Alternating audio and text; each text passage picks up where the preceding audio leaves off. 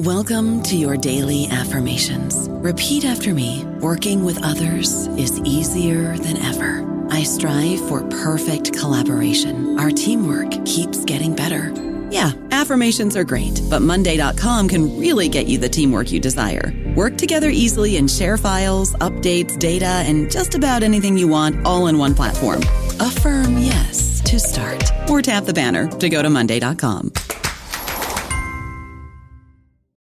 Without the ones like you, who work tirelessly to keep things running, everything would suddenly stop. Hospitals, factories, schools, and power plants, they all depend on you. No matter the weather, emergency, or time of day, you're the ones who get it done. At Grainger, we're here for you with professional-grade industrial supplies. Count on real-time product availability and fast delivery. Call, click Grainger.com, or just stop by. Grainger, for the ones who get it done. Hello, everybody. This is Marshall Poe. I'm the editor of the New Books Network, and I'd like to tell you that we have a new and improved website. It has 2 new features that we think you'll love. One of them is a vastly improved search engine, so that when you type in keywords, you'll get a bunch of episodes really quick. The other is the ability to create a listener account, and in that listener account, you can save episodes for later listening, so you can create a kind of listening list. We think these features are neat, and we think you'll enjoy them. Please visit the site today. Welcome to the New Books Network. Hello, my name is Natalia Shpulova-Said, and I am a host of New Books in Ukrainian Studies, a podcast channel on the New Books Network. I'm delighted to speak today with Emily Channell-Justice, author of Without the State, Self-Organization and Political Activism in Ukraine, published by the University of Toronto Press in 2022. Emily Channell-Justice is the director of the Tamerty Contemporary Ukraine program at the Ukrainian Research Institute, Harvard University. In addition to authoring Without the State, she edited the volume Decolonizing Queer Experience, LGBT+ Narratives from Eastern Europe and Eurasia that was published in 2020. She has published academic articles in journals including History and Anthropology, Revolutionary Russia, and Science, Journal of Women in Culture and Society. Hello, Emily. Thank you so much for joining me today, and congratulations on the book that was published just a few weeks ago. Thank you so much. Thank you so much for having me. Thank you so much for featuring the book.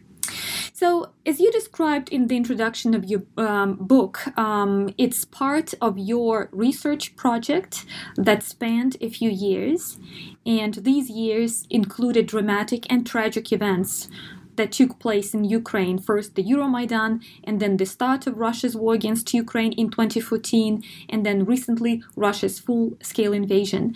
So would you talk a little bit about what inspired you to write about Ukraine in the first place, and about political activism in Ukraine in particular? Sure. So I got interested in Ukraine actually when I was in high school. I was really interested in learning languages. I was trying to study Russian. And so I went to Ukraine in 2004 to work as an English teaching assistant in a high school there. And there was a lot of parts of that experience that were not great. It was a very different cultural experience than anything I had had before. And at that time, I didn't really have the tools to understand what was going on around me. So I studied anthropology in college, started to learn a little bit more about, how to ask questions about things that don't make sense. And I returned to Ukraine in 2011. I had a couple of friends that I met in 2004 who I stayed in touch with. And when I went back in 2011, one of them had become an activist in the higher education and student movement, which was pretty prominent, pretty active and proactive in Ukraine throughout the 2000s. There were several different iterations of the organization that this particular person was involved with. And at that time, I was trying to find a new dissertation topic, and it was so interesting what was happening in higher education in Ukraine. And so I decided with this friend's encouragement to totally switch my dissertation topic and move to Ukraine. He encouraged me to study Ukrainian, even though he came from a more Russian-speaking family and lived in Kyiv, and Russian was kind of a more familiar language. So I decided to study Ukrainian.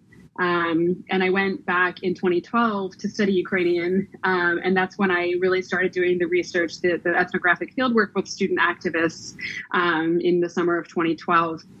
And interestingly enough, I was really focused on the kind of the structure of student activism, how it looked in different parts of Ukraine. And I was hoping to do a comparative study with a few different cities, including in Simferopol in Crimea, where there was a very active student organization as well. But when I started my research in September of 2013, it turned out that, first of all, many of the questions I was thinking about were not actually getting at things that were interesting and important for student activists. And secondly, almost everybody that I met in all of those different cities that I wanted to study had moved to Kyiv. So the locus of my research had moved to Kyiv. That had become the place where activists were really focused, and that was where the most activity was happening. And then, of course, in November, the Euromaidan protests started. And so I ended up with this group of activists, and I was basically following them around the protests, and that's sort of how the project developed.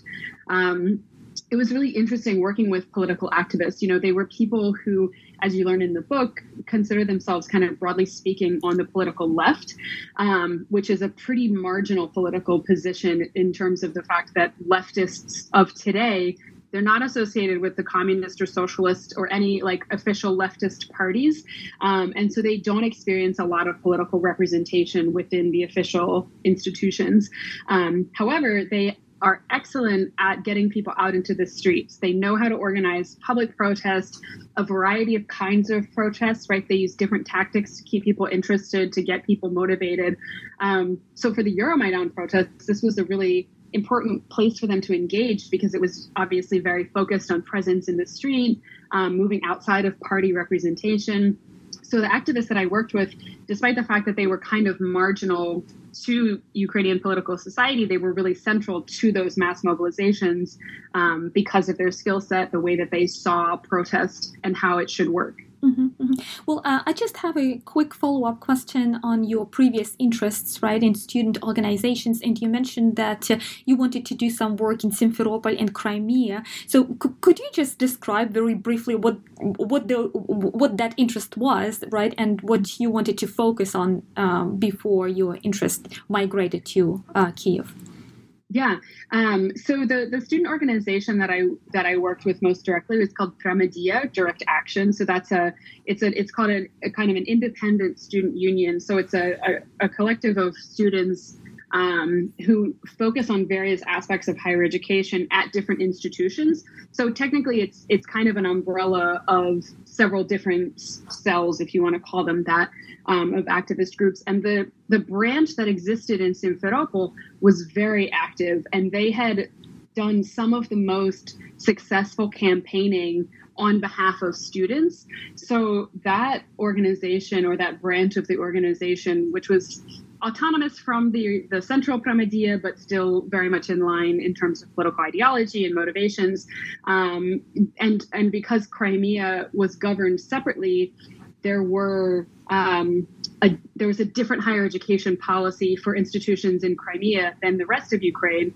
So student activism was responding to a sort of different authority than in Kyiv or in the other universities across Ukraine.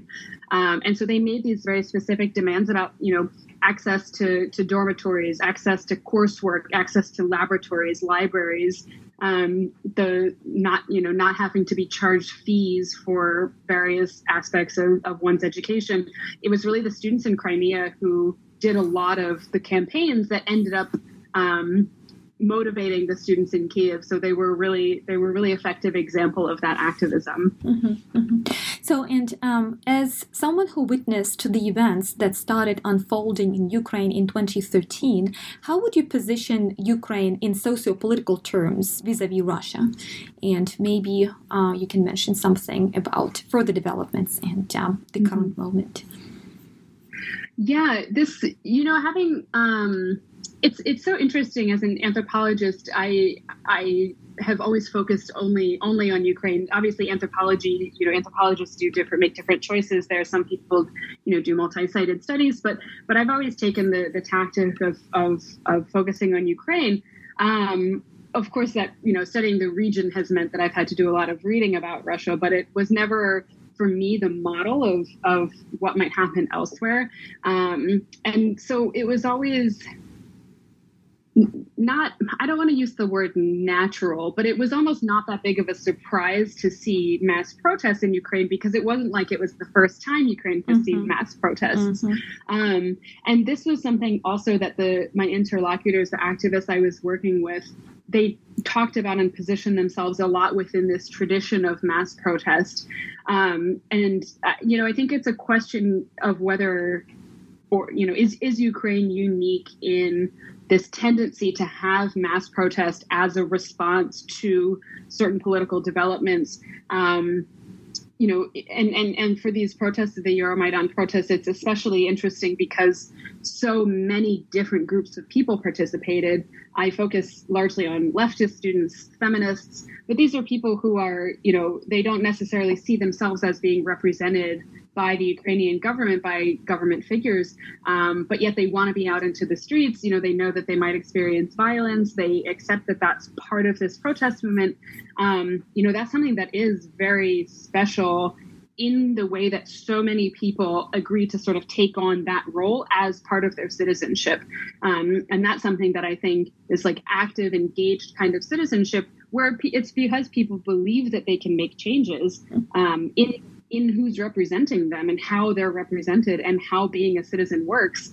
That's very particular to Ukraine, and especially to post-independence Ukraine. We see, in Russia and Belarus, for example, protests that are significant in responses to elections or around specific opposition political figures. But the Euromaidan is especially interesting because it moves so far outside of a single political figure. It's about much more than that. It's about what democracy looks like and what the future of the country looks like. And that, in that sense, it's to me, the connections between that moment in 2013 and 2014 and what we've seen since February of this year, of 2022, it's a direct connection. People come out into the streets, or they volunteer, or they want to help, their community, or they want to help displaced people. All of these things are because of that well-established tradition of active citizenship. People believe that they can and should contribute. That's part of what it means to be Ukrainian today. That's a tradition. That's not just something that developed on February 25th. That's gone, back. I think we could even trace it to the late 80s Chernobyl protests, the revolution on granite, right? There's a long tradition of this kind of participation in Ukraine. Yeah, but also as you describe the mechanisms, right, of self-organization in Ukraine, you point out that self-organization and volunteering were a sign of Ukraine's European-style democracy. So would you unpack this this line a little bit? Yeah, this was a really interesting aspect of thinking about the state. So in the book, I positioned the state as this kind of body of institutions and actors that serve to govern the territory of Ukraine, as we think of it as a modern nation state. And I positioned self-organization as this concept of people doing something because it needs to be done and because they have the ability to do it.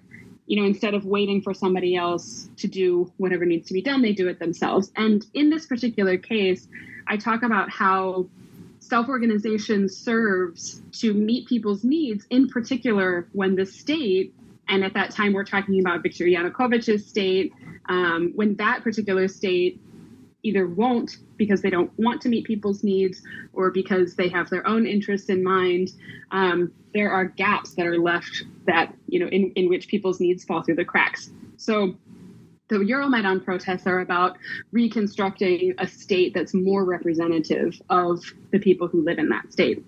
Then after 2014, we start to see a different kind of relationship between the state and self-organization, because we see the state, after President Poroshenko was elected in 2014, kind of have this legacy of these protests, somewhat more representative of the people. However, that state is limited because there's still chaos after the protests. The military is in particular is not very well reformed. So self-organization has to come in to meet the needs of people because the state cannot, not because its actors are neglectful or endangering citizens, but simply because it does not have the capacity and the resources. And so the thing that I kind of trace in the book is this retraction of the state that we see in a lot of modern democracies, where the welfare state is sort of deconstructed, to some extent privatized. So what previously was the realm of social services or state-sponsored programming is no longer the jurisdiction of the state, and some other institution takes it on, whether that's a private company or a non-governmental organization or a civil society organization. And the post-Euromaidan Ukrainian state shrinks in a very similar way, retracts in a very similar way as these other European democracies. And again, it's these private organizations or NGOs or civil society organizations that fill the gaps left by the state. And that's kind of the way that I position Ukraine as functioning in a similar way to many of those European states that have also experienced this particular development that I think is sort of particular to our late capitalism stage. Mm-hmm. So, and in your book, you also describe the Euromaidan not only in terms of a complex socio-political phenomenon, but also as a vibrant place that somehow, some way absorbed a variety of views and ideas, dreams, personal dreams probably, and aspirations. There were some educational initiatives, and there was some certain gender dynamic there as well. And you also point out that the very place became not just the place to deliver ideas to the public, but also to show and demonstrate what these ideas would mean. And in addition to supplying all necessary items to the protesters, as you point out, the participants also would clean the space, which was quite important. I would say outstanding, right? It's peculiar. So could you elaborate a little bit on those complexities that the Euromaidan absorbed and represented as well, and also conflicting narratives that somehow were hosted, right, by the Euromaidan participants, and the ways in which these conflicting narratives were managed or probably were not managed, in your opinion? Mm-hmm. Yeah, I think, I think something that gets lost in translation a lot when we talk about those protests is this perception that they were one mass of people all agreeing about everything. And that was absolutely not the case. But that's what makes them so important and so interesting. So, one of the things that I think really drove people was separating the protesters and the impression that protesters gave, separating that from the role of the police and the role of state forces. So in particular, you mentioned the cleaning. I have a little anecdote and some images of the Ukrainian house, which was occupied by protesters after it had been occupied by police. And the police, according to the protesters, the police had come into this building, which is a historic landmark. It's an absolutely impressive and gorgeous building. And they had done a lot of damage to the building, and there are archives on the top floor, and they had damaged the archives and left a lot of trash and debris. And so the protesters came in to clean the space so that it could be more comfortably occupied. But that was done intentionally so that they would be seen as taking care of things that belonged to the citizens of Ukraine. And using that as an example, right? Police want to just take whatever they can. They don't have respect for the space. They don't have respect for its history, what it means. But us, we're the real voice of Ukraine. We're going to take good care of it. And we're going to use this occupied space as a space to talk about democracy and what it looks like. So again, that was a place that hosted film screenings and discussions, lectures, that sort of thing, to kind of foster conversation among different protesters. So I think a lot of that was done really intentionally because people were conscious of the image of the protests, and that's something that was just a really interesting dynamic to observe, and to get to sort of witness the changes over time too, because it was always being negotiated, right? Sometimes something, some group would try something, it wouldn't be accepted by everyone, then it would be renegotiated and tried again, right? There was always this back and forth of making sure that to some extent, the image was was the right one, and the right kind of conversations were being had. As far as conflicting narratives, it's an interesting question, because on the one hand, and this is something I talk more at length of in the book. So I worked largely with these leftist position activists, and one of the things I talk about in terms of their recurring issues in the protests was trying to go to participate on Maidan with this language that was very leftist in resonance. It didn't go very well. They weren't very well received because they were always being associated with the Communist Party of Ukraine or with state socialism, which is not what they were after. They were critical of those entities as well. But it's about the long perception of the left in Ukraine. And so they would recalibrate the way that they participated so that they could go back to the protests with language that would be more resonant with all the protesters. So, for example, anti-police state language, that came directly out of leftist activist discussions of how to position themselves as against the state, which is something that all, as far as I can see, the vast majority of protesters also position themselves against the state, and particularly against this police state. So I don't know if it's so much about the protests themselves being able to incorporate a variety of narratives, or if it's about political actors finding ways to incorporate their own positions into the protests. I would say also, feminist activists present an interesting case here, because that was something, and we've read about it with other researchers who worked with LGBT activists too. There was a broader sense that, okay, well, we're fighting first for democracy. We can talk about gender later. We can talk about rights for LGBT people later. That's a later question. It's not a now question. And many feminist activists in particular wanted to really insist on, actually, no, we need to talk about this as part of rebuilding this democracy. That wasn't always really very well received. And it created a really interesting space for women to think about how to participate as women and as feminists as well, which, personally, I think that the long-term effect of that is actually to create more of a dialogue among feminists with different beliefs in Ukraine, which has been very robust since 2014.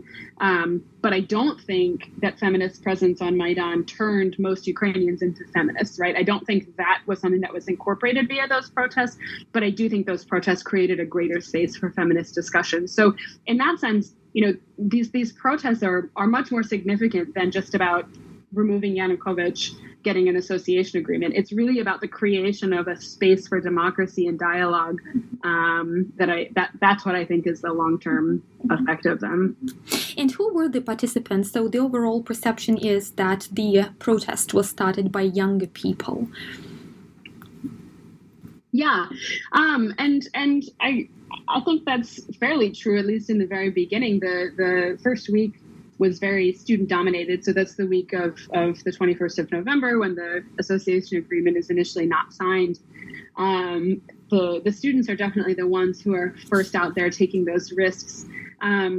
But after the first violence is used against students on November 30th, when the riot police decided to go ahead and clear the square and arrest and beat up those student protesters, that's when you really started to see people of all ages coming out, because it was, I think it was a combination of perception that these students are willing to give something up for us. Now we have to, fight for their right to be here too.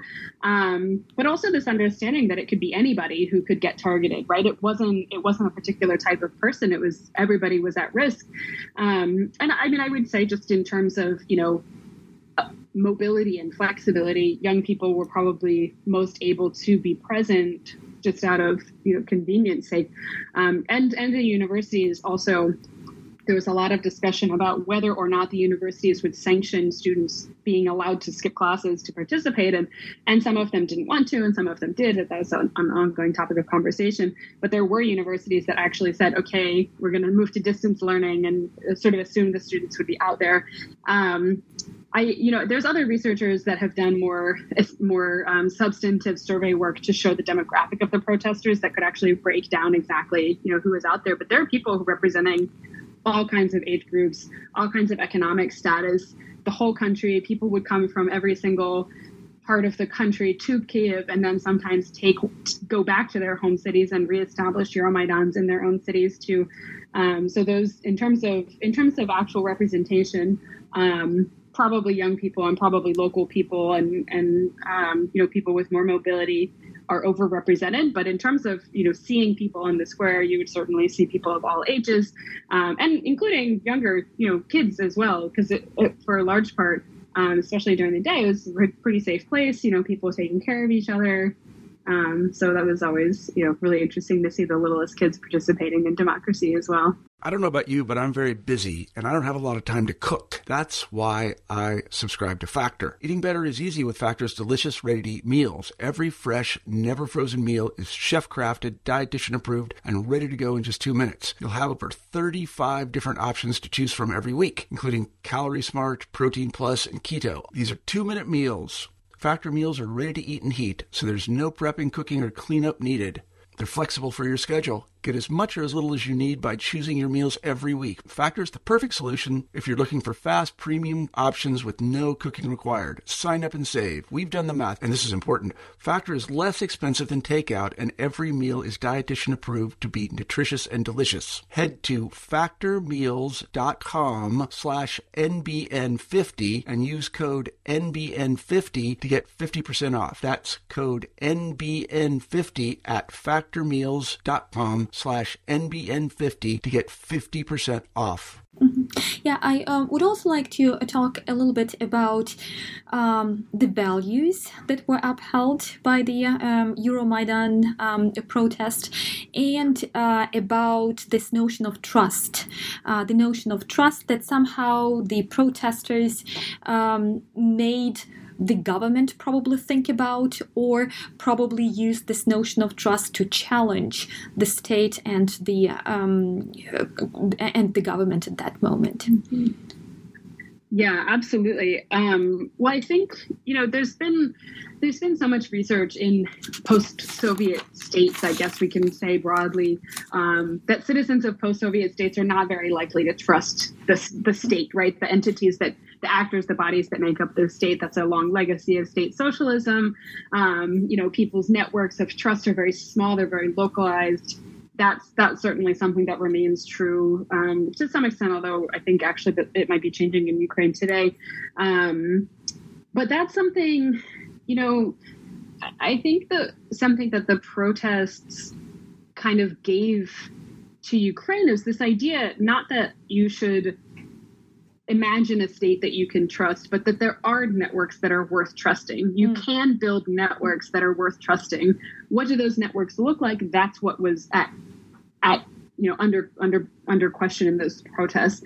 And that's why in Ukraine, at least, these non-governmental actors, so what we might call civil society, although I'm pretty critical of that kind of disembodied notion in the book, but actors that work outside of the state in different ways, that's what people can trust, because A, they actually know the people doing the work, or B, they've seen those organizations and those groups be effective and effectively challenge the state and state actors as well. So I think, I'm not sure if I could say that there's a new state that's rebuilt with trust in mind, but I do think that the new actors that represent the state in Ukraine have a different understanding of how they relate to citizens. They understand that the citizens are going to hold them accountable, and that Ukraine will ultimately be better off if that's how they go into their governance. That's something that I think has to be observed in the much longer term. That's, we've only had 2 presidents who we can really assess based on this kind of post-Maidan idea of trust. Mm-hmm. But the fact of, establishing institutions that you can in fact trust, that's something that I think is really different. And that I would say is maybe a new value that was established during these protests, because, a lot of the sort of empty signifiers, like even we can say, democracy or Europe, these are supposed values that the protesters stood for collectively. But what do those actually mean? Building a trust network is the actionable part of those values. Finding a way to participate in governance is the active part of those values. Saying, I want Ukraine to be a democracy, that's great. So do I. How do you in your day-to-day life make Ukraine more democratic? It's by building networks and participating in networks, that help others and that support people's needs. So I think that's kind of the shift, I guess, that we can see from 2014. Would you share your memory of your first day on Maidan? Yeah, it was so the protest started on November 21st late at night, so I wasn't there that night. And the November 22nd, I had this friend who was a student activist too, and we would go to this philosophy discussion club that was hosted at the Academy of Sciences. So that's just up this very steep hill from Maidan. So we went to this discussion club. We were talking all these philosophical questions. It was, just something fun to do and meet people. And he told me afterward, like, okay, I heard there were these protests on Maidan last night. Let's go down and check it out. It's raining, it's drizzling. It was, really bad weather. And we went down and there were probably, I don't know, maybe 50 people in this square, in this stage that was smaller than the desk that I'm sitting behind. It could fit maybe 2 people on it. And they were, all the flags were Ukrainian and European flags. It was pretty sparse, pretty small. And the person that I was with was pretty disappointed. He heard what he had considered to be really nationalist slogans that I think now maybe we would assess a little differently. But he really thought it was just, your regular political parties, in particular the Svoboda party that had become very reactionary in this time. And so I think he really assumed and kind of expressed to me, like, nothing is really going to happen. It's just going to be, Svoboda party radicals trying to push back against this. And, that's it. So honestly, the first impressions of these protests was that they weren't going to be that meaningful. Yet I went back with this same person many, many times over the course of the next few months, because as soon as they really started to gain traction, he understood how significant they were and how important it was to be there. So they ended up being very different than what I think either of us first thought that they would be. Mm-hmm. Mm-hmm. Yeah, I would like to go back to a topic that we mentioned at the beginning of this conversation, education, the educational sphere. And in your book, you cover a lot about those changes that students somehow initiated. You also mentioned the events at Kyiv Mohila Academy and the role that students played in terms of the ministers of education in Ukraine. Students and their contribution to the changes in educational sphere seem to be quite exemplary of those very profound changes that were taking place in the country. But subsequently, somehow those changes ceased to be as visible. Yeah, it's an interesting case. And I've asked myself this a lot, honestly, because as I think I said earlier, this particular student organization and activism around higher education was really robust in the 2000s. There were several different iterations. There were a lot of different changes in higher education law put forth through the 2000s and especially in the 2010s, and student activists were always ready to respond. And as I also talk about more at length in the book, this isn't just this radical leftist student union. They actually had a great coalition with student activists of various political ideologies, and they always would reiterate to me that was why it was so effective. It was not just this, fringe group fighting against the legislation. It was all these organizations working together to push back against the government's proposed changes. And so that's why it was really effective. And that's why students were prepared as such a mobilizable group when the protests on Maidan started. They were already very politicized. They were already very savvy in terms of the techniques that should be used. And they were already, I think, it's so interesting how they pushed back against the administrators who tried to make it so that they wouldn't participate or that they would see some risk in participating in the protests. They had already fought with them so much and had established that relationship that the students really had the power in those relationships. And that was amazing to see. I will say that in February, when Yanukovych fled and the new government was being formed, the students had occupied the Ministry of Education and were sort of trying to negotiate what the new Ministry of Education should look like. And that was when that coalition started to fracture. And you saw leftist, more radical students who did not want the type of liberalization and neoliberalization that is sort of what ended up happening. So a lot of the more moderate or right-leaning groups agreed with this idea that some education leaders in Ukraine had, that Ukraine should try to position its higher education system as a competitor with European education systems, which the result of that was a stratification of certain institutions that would receive more money from the state, whereas other institutions would receive less money and maybe even have to close. Leftist activists were advocating for free and quality higher education for everybody, so a more equitable education system, whereas a kind of liberalization or neoliberalization of the education system means a marketization, a commercialization, this attempt to position it as comparable and therefore competitive with European education systems. So the success of the reforms that went in that direction, that's what sort of leads to a falling off of the more radical positions in higher education. Some of those changes were pretty swift, and they've been sustained over several ministers of higher education or ministers of education. So the more well-established they are, I think the harder they are to fight against and overturn.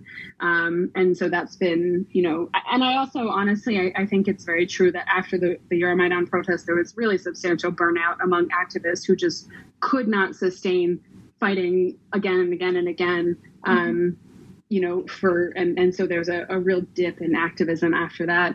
And then by the time people have the motivation again, these policies have been established, education has taken a different direction, and the whole landscape of what higher education activism would look like has shifted.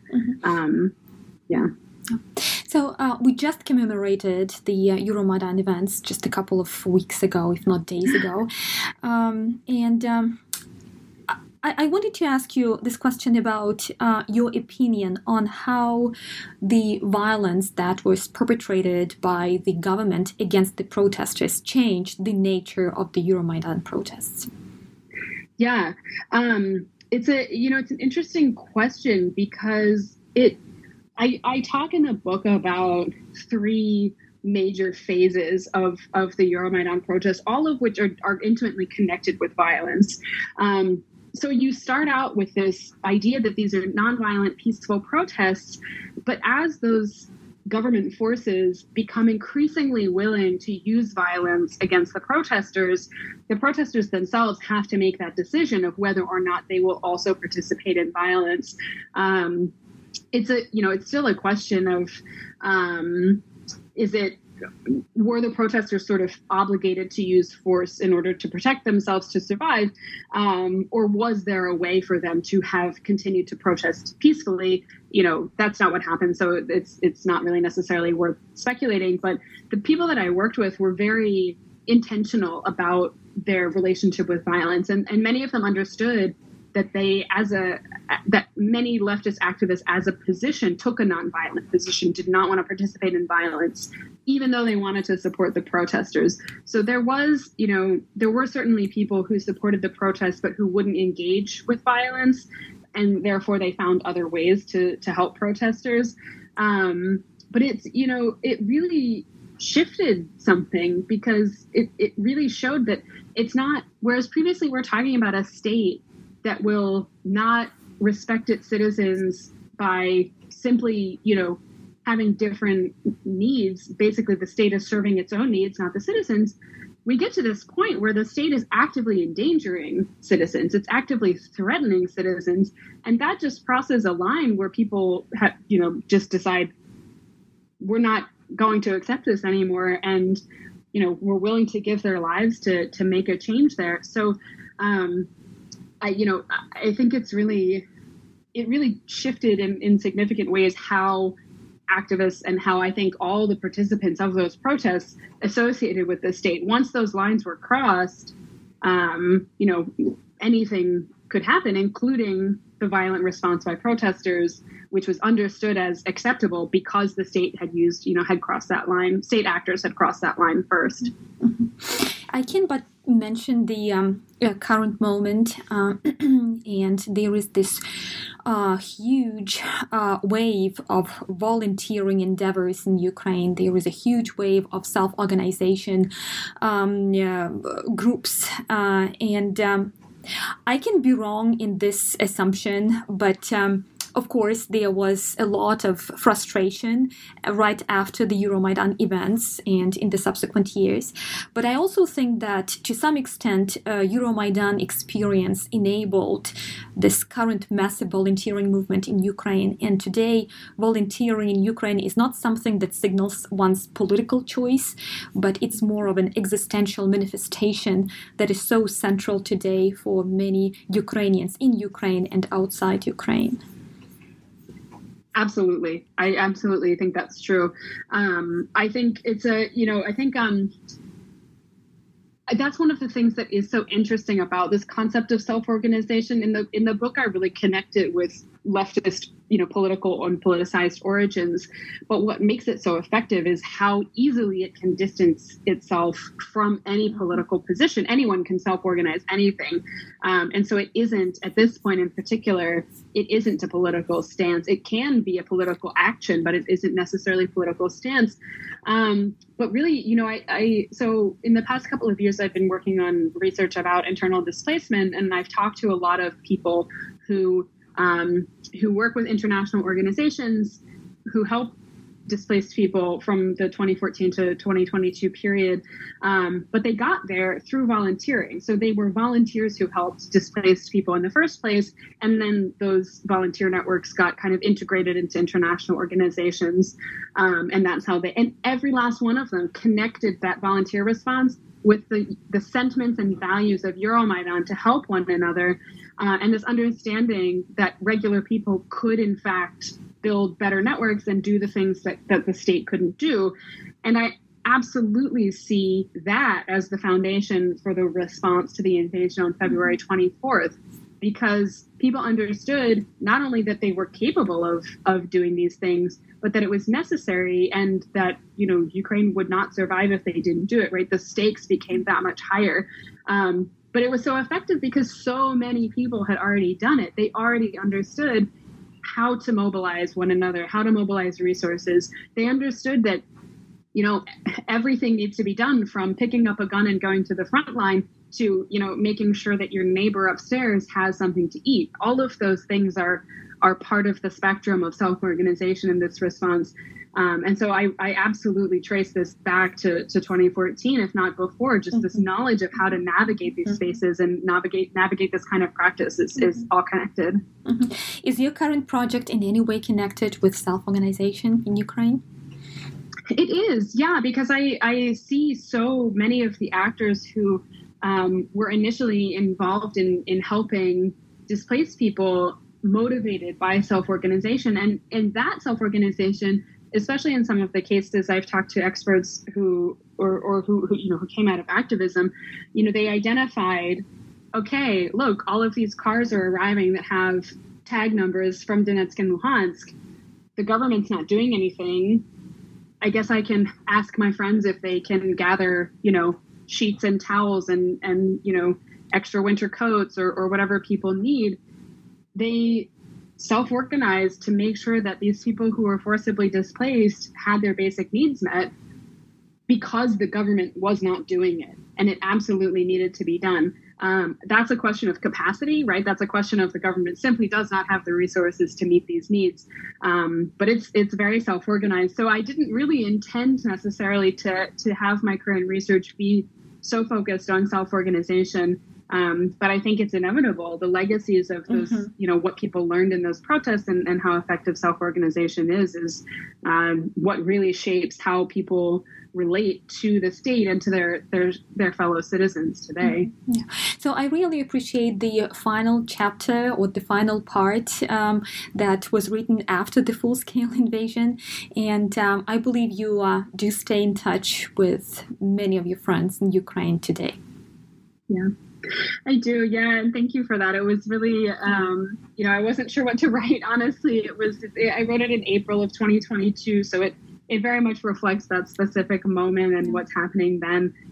But it's, I wasn't especially surprised that the activist friends that I have stayed in touch with were deeply involved in the humanitarian response. Some of them joined the territorial defense forces.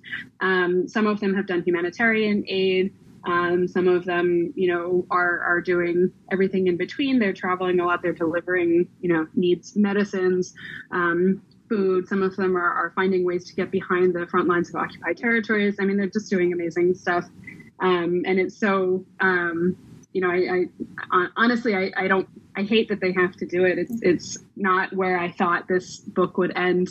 I was in Ukraine in September of 2021, and I was doing some follow-up interviews with the people featured in the book, and I felt like I had closed the chapter. I felt like that was the end of the story, and it wasn't. But at the same time, it's also so I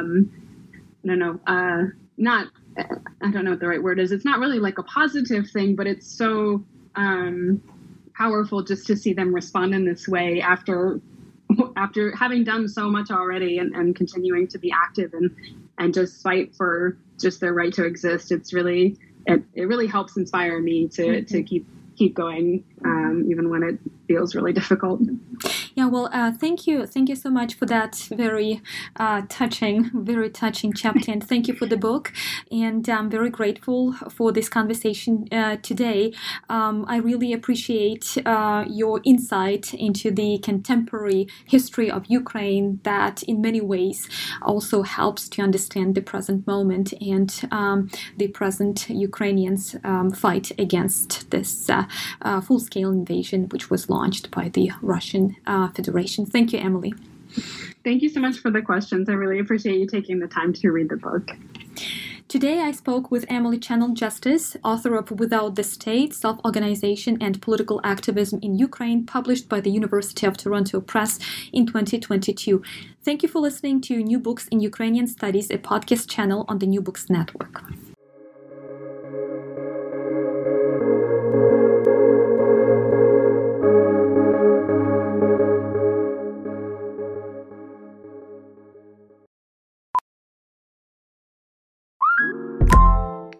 Hey, Mel, Bri here.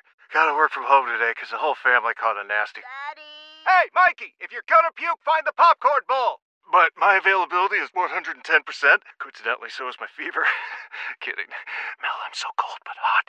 But I'm gonna get you that budget just as soon as... Mikey, popcorn bowl! Press 1 to use Instacart and get your family's sick day essentials delivered in as fast as 30 minutes. Press 2 to keep working. Do not press 2. Just use Instacart, Brian.